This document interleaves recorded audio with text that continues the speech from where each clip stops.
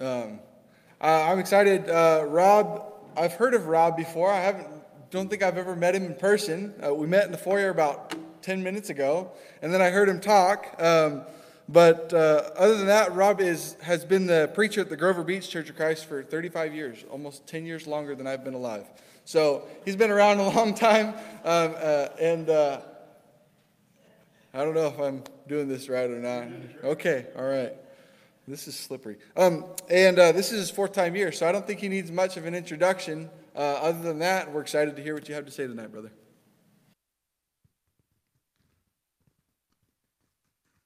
Thank you, brother. I was just thinking how old I was when you were talking about that. Find a Bible or open a Bible to Esther in the Old Testament. Ezra, Nehemiah, and Esther.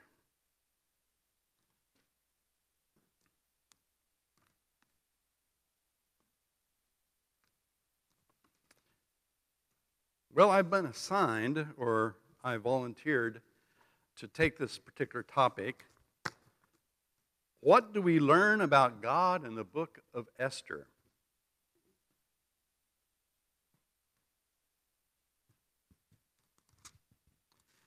Well, if you look for the word God in the book of Esther, you'll be looking a long time because it's not there.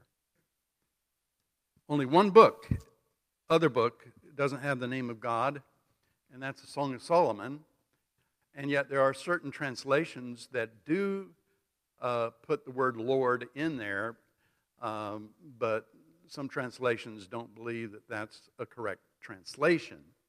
So, in essence, it all depends on the translation that you read, whether or not you make that statement that Esther is the only book that doesn't have the name of God in it. But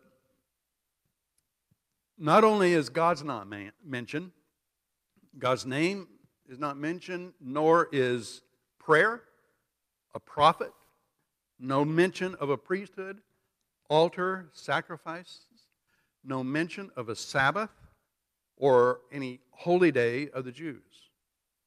And some scholars say this is one of the most secular books in the Bible and it doesn't even belong in the Bible. Well, obviously it is in the Bible, and it is what we call canonicity. It belongs in the Bible. And as a matter of fact, around 250 BC, this particular Hebrew text was translated into Greek. And the Greek is a little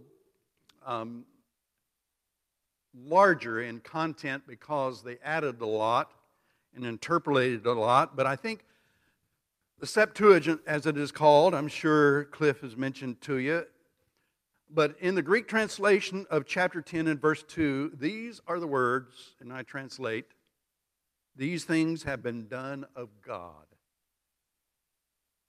The Jews felt these things that happen in the book of Esther, these things have been done of God. Now, chronology is quite interesting because although Esther comes in third place of Ezra, Nehemiah, and Esther, actually, chronologically, Esther comes before Ezra and Nehemiah.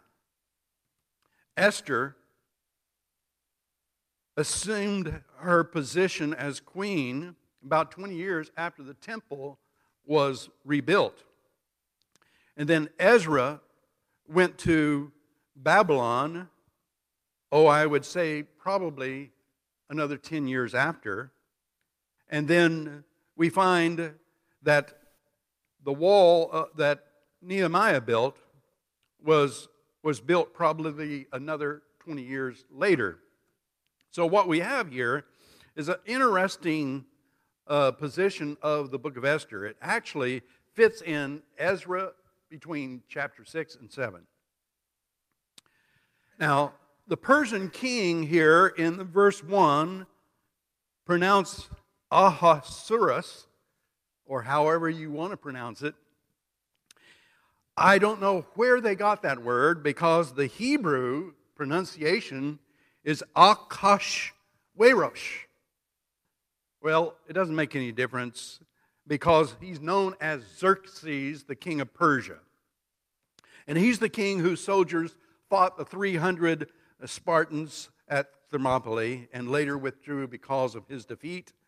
And these events took place around 480 BC, just a few years before Esther became queen around 478 BC.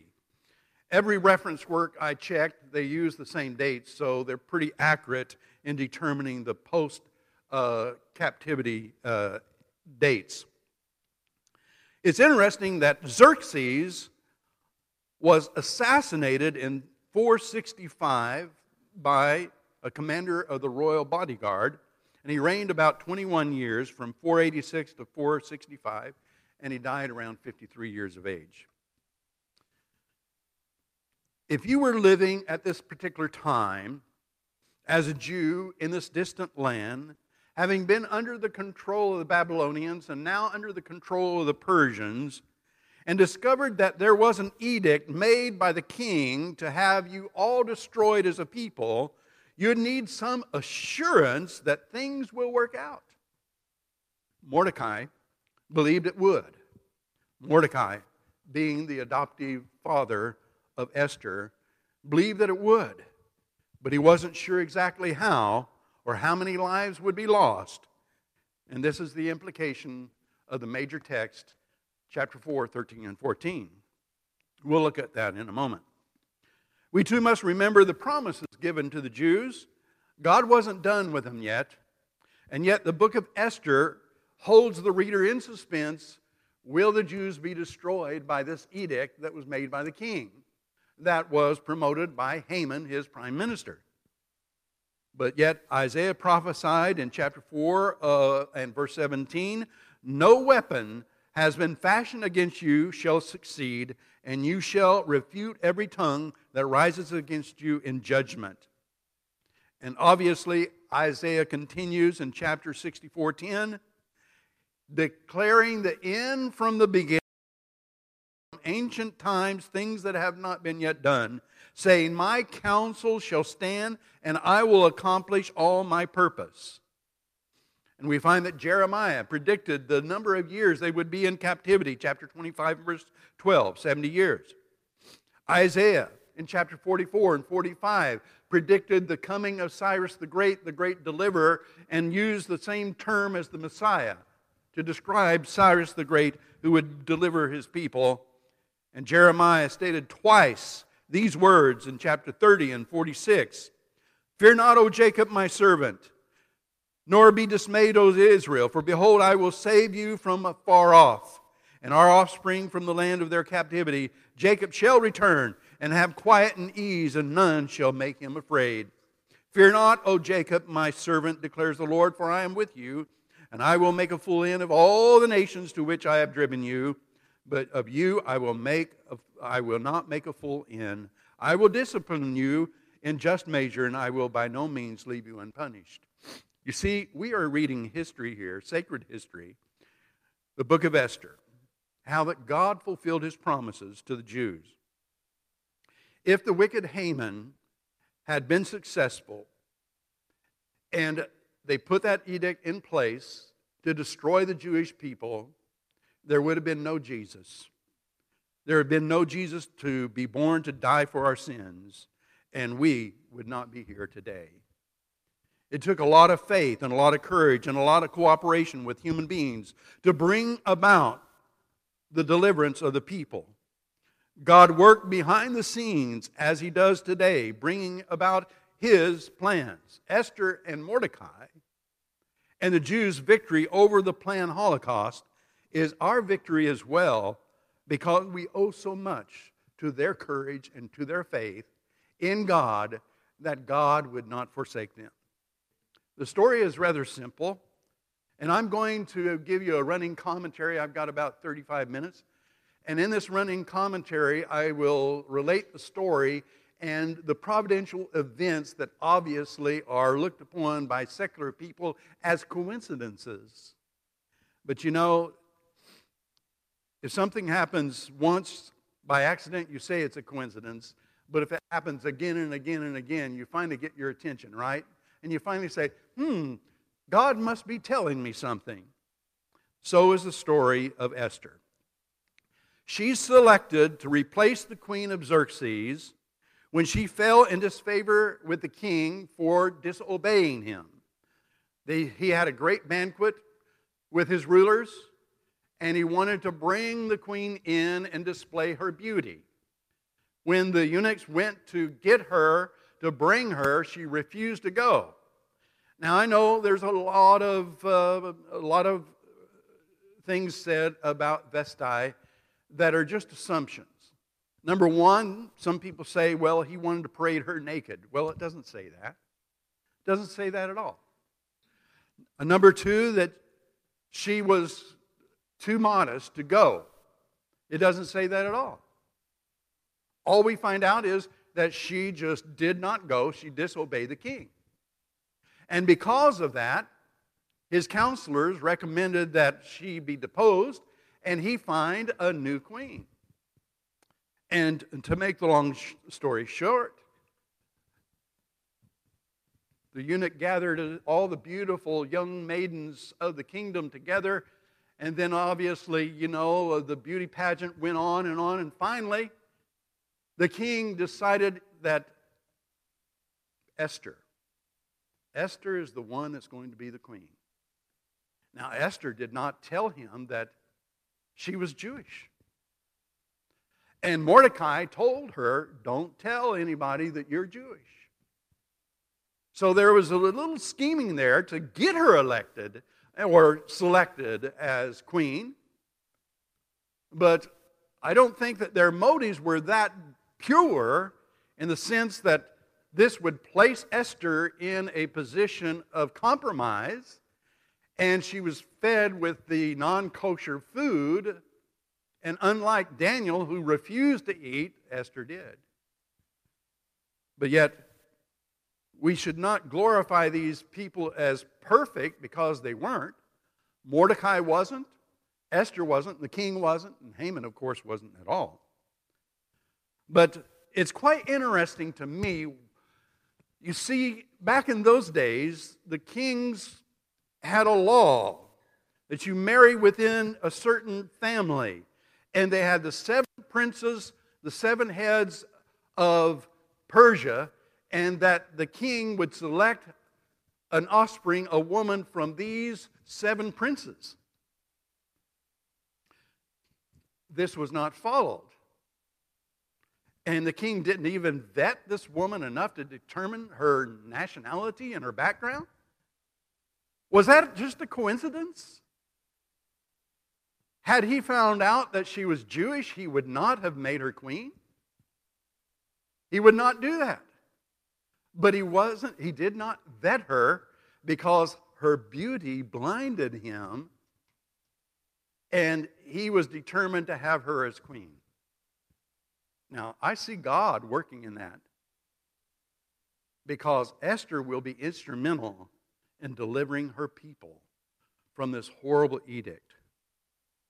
Now, Mordecai had already been a significant person in the citadel of the king, and this is often overlooked by people because before Esther was taken, crowned as queen, she was put in the harem.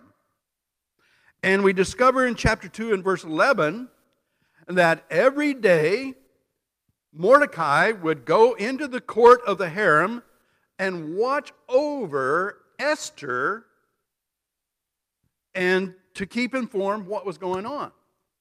Now, could some average Joe walk in and say, I'm going to take a peek at the harem? But Mordecai was given that privilege. And so, time and again, we see him sitting at the royal gate, which suggests a position of authority. And so, how did he reach that place of authority where he could encourage Esther to try to impress the king to be appointed as queen? Did he know that God was working through him? Of course not. But God was working through him. Now, shortly after this, he was sitting at the royal gate in chapter 2, and he overheard two of the king's bodyguards planning assassination of the king. And Mordecai reported it to Esther, and she reported it to the king, giving credit to Mordecai, and after an investigation, the two were executed. And this later on would be a lifesaver for Mordecai. But let me ask you, if he was not there, if he did not overhear this planned assassination, and the assassination took place, Esther would no longer be queen, and Esther could not intercede for her people because that edict would be made sooner or later. And so God is working. In chapter 3, we are introduced to the villain Haman. The king appointed him as what most people call the prime minister, second only to the king. And we are also introduced to the escalation of the animosity between Haman and the Jews, and Mordecai in particular. Now, all the subjects were ordered by the king to pay honor and bow down to Haman. Now, obviously, Haman wasn't held in high regard if you're going to have to command somebody to honor one of your appointees, right? As a matter of fact, Haman was an Amalekite. You remember the Amalekites that came out and attacked Israel coming out of Egyptian bondage? And how many people lost their lives? And then you remember where Saul refused to destroy Agag, their king, and as a result, Samuel had to do it. And if you would Google or if you would search in your Strong's Concordance the Amalekites or Agag, you will discover that they are constant enemies of the Jews. In Exodus 17:16, it says, "The Lord has sworn, the Lord will have war against Amalek from generation to generation." And so there was this deep-seated animosity of Haman against the Jews because of the Jews' treatment of the Amalekites. It wasn't Mordecai's fault because he refused to bow down to Haman when he was around that exacerbated this antagonism and resulted in this edict to destroy the whole people. He used that as an excuse to justify getting that edict passed through the king in order to destroy the Jews as an Amalekite. You see, in chapter 3, he was a fatalist. So before he went to the king, he decided to roll the dice, which is called the pur, and determine the best time or date to destroy the Jews. And so it happened to be 12 months later. And so in chapter 3, we discover that he goes to the king and he tells them, he says, "There's a people in our kingdom that has their own laws, disobey your laws, and is not in your best interest." He told a half a lie, and a full lie. A truth. They did have their laws, but they didn't break his laws, only if they conflict with the Jewish laws, and they were beneficial to his kingdom. And yet, because he didn't mention them by name, the king says, "Okay, it sounds like it's probably to my advantage, especially since you promised me several $1 million to put in my coffers, that we go ahead and make this edict." So the edict was passed and it was sent throughout the kingdom.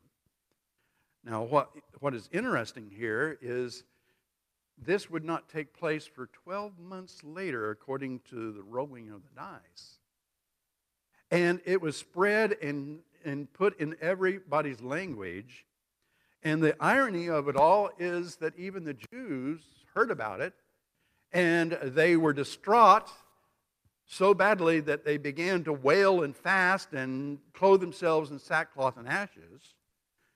And we discovered that ultimately Esther wanted to find out what was going on with Mordecai in doing this. And finally, Mordecai sends the message through her eunuch saying, here is a copy of the edict, and this is the amount of money Haman promised to give to the king to destroy your people. And you need to talk to the king and see if this edict can be reversed. And we find that she sent a message back saying, I can't go into the king. If I go into the king uninvited, I will lose my life. There's an edict that says, whoever goes into the throne room to see the king uninvited, die. And then this is the message, chapter 4 and verse 13 and 14. That's classic. Then Mordecai told what Esther had said. They told Mordecai what Esther had said. And then verse 13, then Mordecai told them to reply to Esther, do not think to yourself that in the king's palace you will escape any more than all the other Jews. For if you keep silent at this time, relief and deliverance will rise for the Jews from another place, but you and your father's house will perish. But who knows whether you have not come to the kingdom for such a time as this?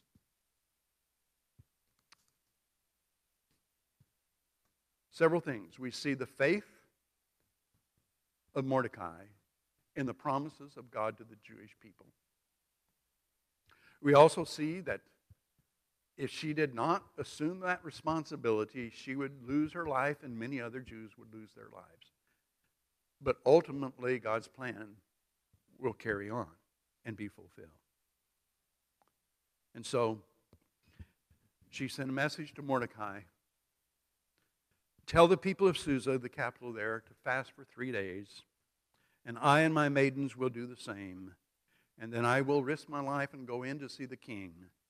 And then in verse 16, she says, if I perish, I perish. So afterwards in chapter 5, we find that she dressed in her royal robes and entered the king's court within the view of the king. She didn't enter into the throne room, but he could see her out in the foyer.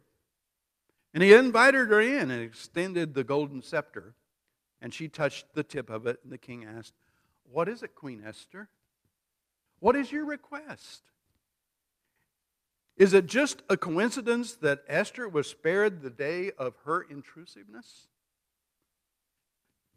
She hadn't seen him in 30 days, and she did not know whether or not his interests had turned elsewhere. And the law was clear. And we saw what happened to Vesti for disobeying the king. And she was privy to that. But she was wise enough not to venture into the throne room uninvited. And God put into the heart of the king an interest in her concerns.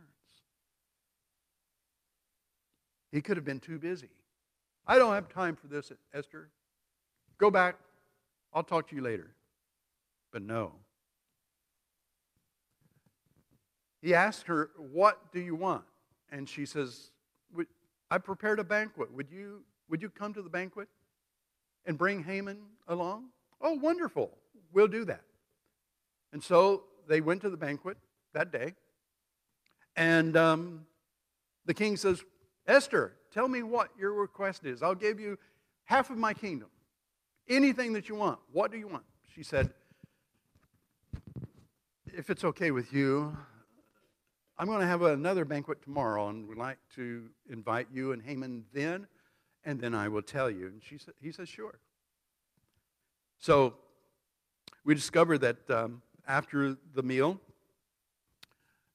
Haman goes home, and he's just walking on cloud 9 because he had been honored to be with the king and the queen in a private banquet. And then he walked by the gate and he saw Mordecai there. And he walked in the house and he told of all the favors that he was extended, and then said, as long as Mordecai is there, none of that really matters. And she and the guests said to him, why don't you just kill him? Build a gallows and put him to death. And so he ordered the gallows built. And that same night, in chapter 6, the king was unable to sleep. Now, he had a wonderful day, and you would think that he would be able to sleep, but he couldn't. And why do you think he couldn't sleep that night? Well, let's fast forward and see. You see, he was troubled. So he asked one of his servants to bring in the chronicles of the memorial deeds. And so he had the eunuch read him some things from the records. And it so happened that they were reading the account of Mordecai exposing this conspiracy to kill the king. And then he asked them, what was done for Mordecai for saving my life? Not a thing. Now, once again, remember what we said at the beginning. The king did not reward him at that time. Now, had he rewarded him at that time, it may not have saved Mordecai's life, because Haman that morning was going to the king and present his case against Mordecai and have him hanged on the gallows. And so the king was thinking about, what can I do? What can I do for the king? And so he says, who's out in the court? Haman's out there. Well, you know why Haman is there. He says, bring him in. So he came in, and this is really just dumbfounding, because he says, Haman, I got a question for you. How should the king honor a man that he is well pleased with? Who do you think Haman thought that was about? Himself. And so he says, this is what you should do. You should take the royal robe that you wear and the crown that you wear and put the man on your best steed, your horse, and let a prince take him around through the city square, speaking out loud, this is how the king honors those that he is pleased with. The king says, that's a great idea. I want you to do that for Mordecai. Can you imagine the humiliation? Now think about the difficulty of getting Mordecai executed.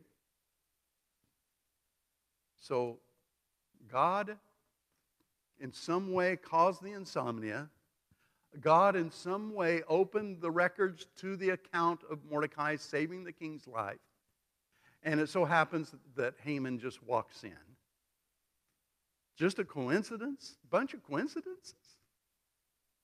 As a Jew who believes in God's work in the affairs of man, do you think a Jew would read this and say that this is just coincidental? Well, let's go on.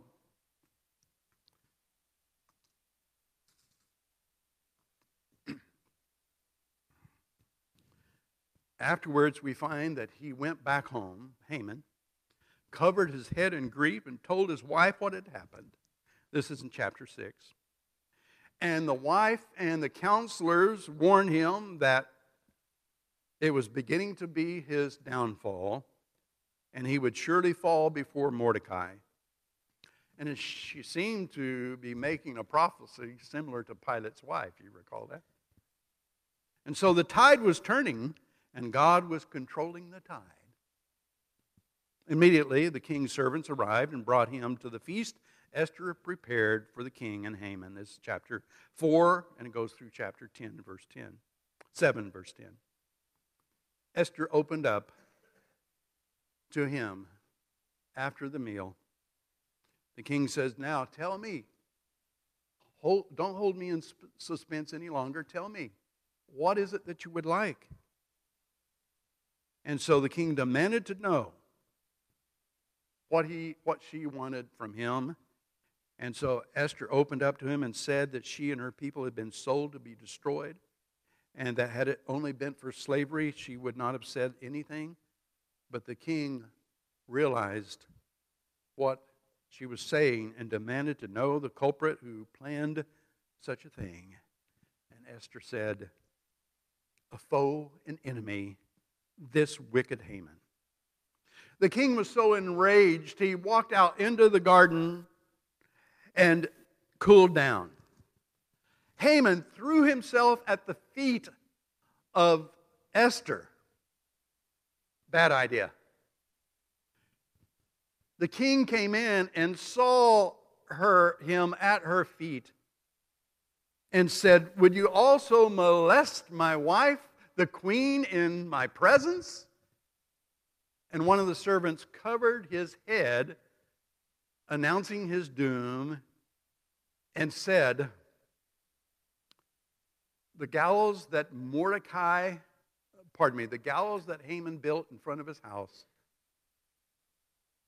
was there for Mordecai. And he says, "Go and hang Haman on Mordecai's gallows." And the deed was done. So the very gallows that was built for Mordecai became the instrument of Haman's death.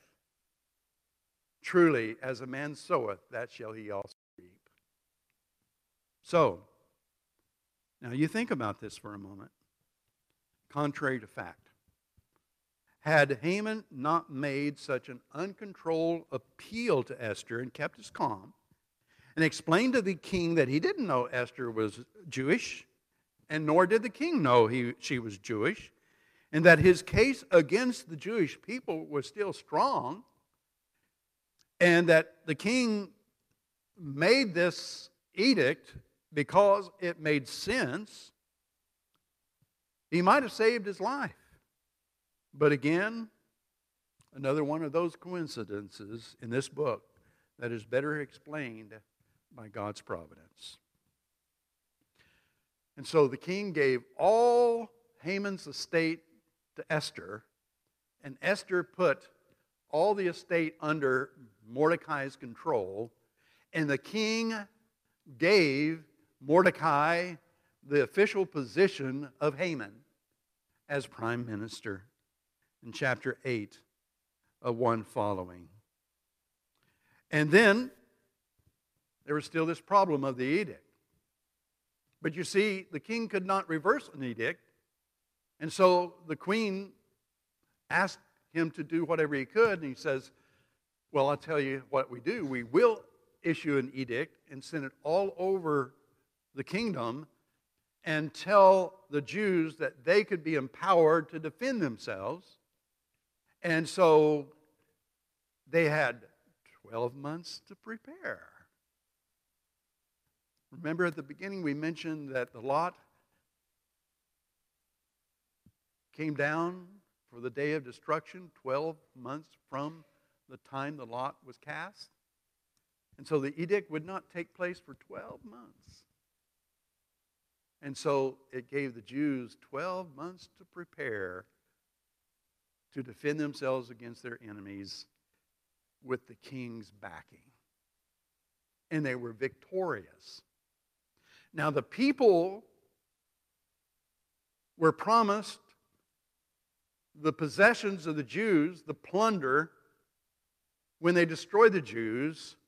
But twice in the book of Esther, after the battle, it said that the Jews took none of the possessions of the enemies that they destroyed, that they refused to take anything from them.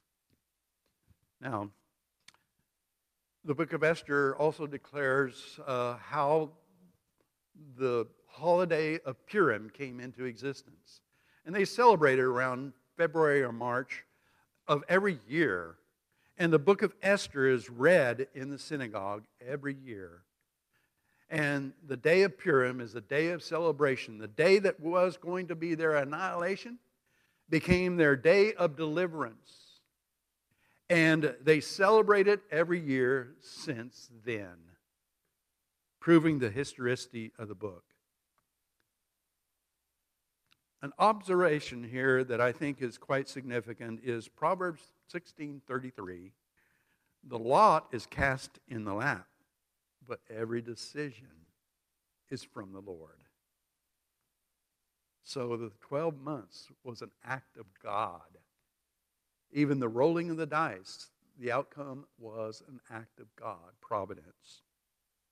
Now, you wonder, well, why didn't God just work a miracle like he did when he destroyed the Assyrians in defending the city of Jerusalem, when he sent a plague among the soldiers of Assyria and miraculously destroyed them? Why didn't he do that? Let me share something with you. If you took into consideration the number of years during which the Old Testament was written, say 1500 to 400, approximately 1100 years, and tabulated all the miracles that took place during this roughly 1,000 years, 95% of all the Jews that lived never saw a miracle and lived just as we do today. See, you don't think about it. You think, oh, Old Testament time of miracles. You think miracles were happening all the time. But if you would just read the Old Testament, you'll discover that miracles were not experienced by the average Jew.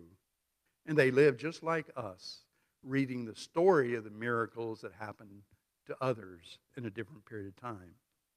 Now, by miracle, I'm referring to the supernatural event that has no natural explanation, such as raising the dead. And as a matter of fact, these Jews may have wondered why miracles were not more common than they were, since miracles were scattered throughout that 1,000-year period and not concentrated in a single century as the New Testament miracles were. But the story of Joseph, the story of Ruth, the story of David, the story of Esther share a common theme of God's providence. I have a few minutes. I'm going to tell you what providence is by an example. You remember Philip and the Ethiopian in Acts chapter 8, don't you? Philip was in Samaria, north of Jerusalem, and the Ethiopian had been in Jerusalem and was going on the road southwest to Gaza, going back to Ethiopia. An angel appeared to Philip and was told, go south to the road from Jerusalem to Gaza. And so they intercepted each other. They intersected each other on the road at a particular point. And so Philip was there at that right spot to meet the Ethiopian. What was required? Perfect timing, perfect speed for both of them, direction, everything synchronized so that Philip's travel and distance with the Ethiopian travel in distance had to meet perfectly for them to intersect. How did that happen? Not one supernatural event. God controlling the whole thing through providence. And we see that throughout the book of Esther. Now, what do we take from the story? God will overcome the greatest obstacles that Satan will throw and still fulfill his plan. God uses imperfect people to accomplish his will providentially. Esther wasn't perfect. Mordecai wasn't perfect. But God used them nevertheless. And another beautiful characteristic that we do see is that when individuals submit to serving the Lord, they not only are thinking about others, but through the process become spiritually mature themselves. Esther and Mordecai grew spiritually in this whole scenario that lasted 10 years. This is only a 10-year period. And Mordecai and Esther became far more devoted when they gave of themselves to their people rather than thinking about their own personal interests. Can we apply that lesson today? The less we think about ourselves, the more the Lord will mature us and help us develop spiritually, just like those two. God can use us for the accomplishment of his high and holy purposes. I used to hear that in prayers when I was a kid. almost every Sunday. Use us to accomplish your high and holy purposes. If God can use Esther, if God could use Joseph, if God can use Mordecai, if God can use Philip, He can use you, and me. Do we not read in Ephesians chapter 3 the prayer of Paul, now unto Him that is able to do exceedingly above all that we ask or think, to Him be the glory through Christ in the church forever and ever. We've got to believe it because it's true. Now, we often minimize our place in God's plan. We often feel that only those who have a higher visibility in the church matter. But Paul said in Philippians 2 and verse 13, it is God who works in you, both to will and to work for His good purpose. So the message of Esther is, you are important in His kingdom. I'm important. We have different roles to play, but we all are part of this work. We're all citizens of the King, and we all have a place in the army of God. I want to thank you very much for listening to this story. We hope that it has benefited you as it has benefited me in preparing it for you. Thank you very much.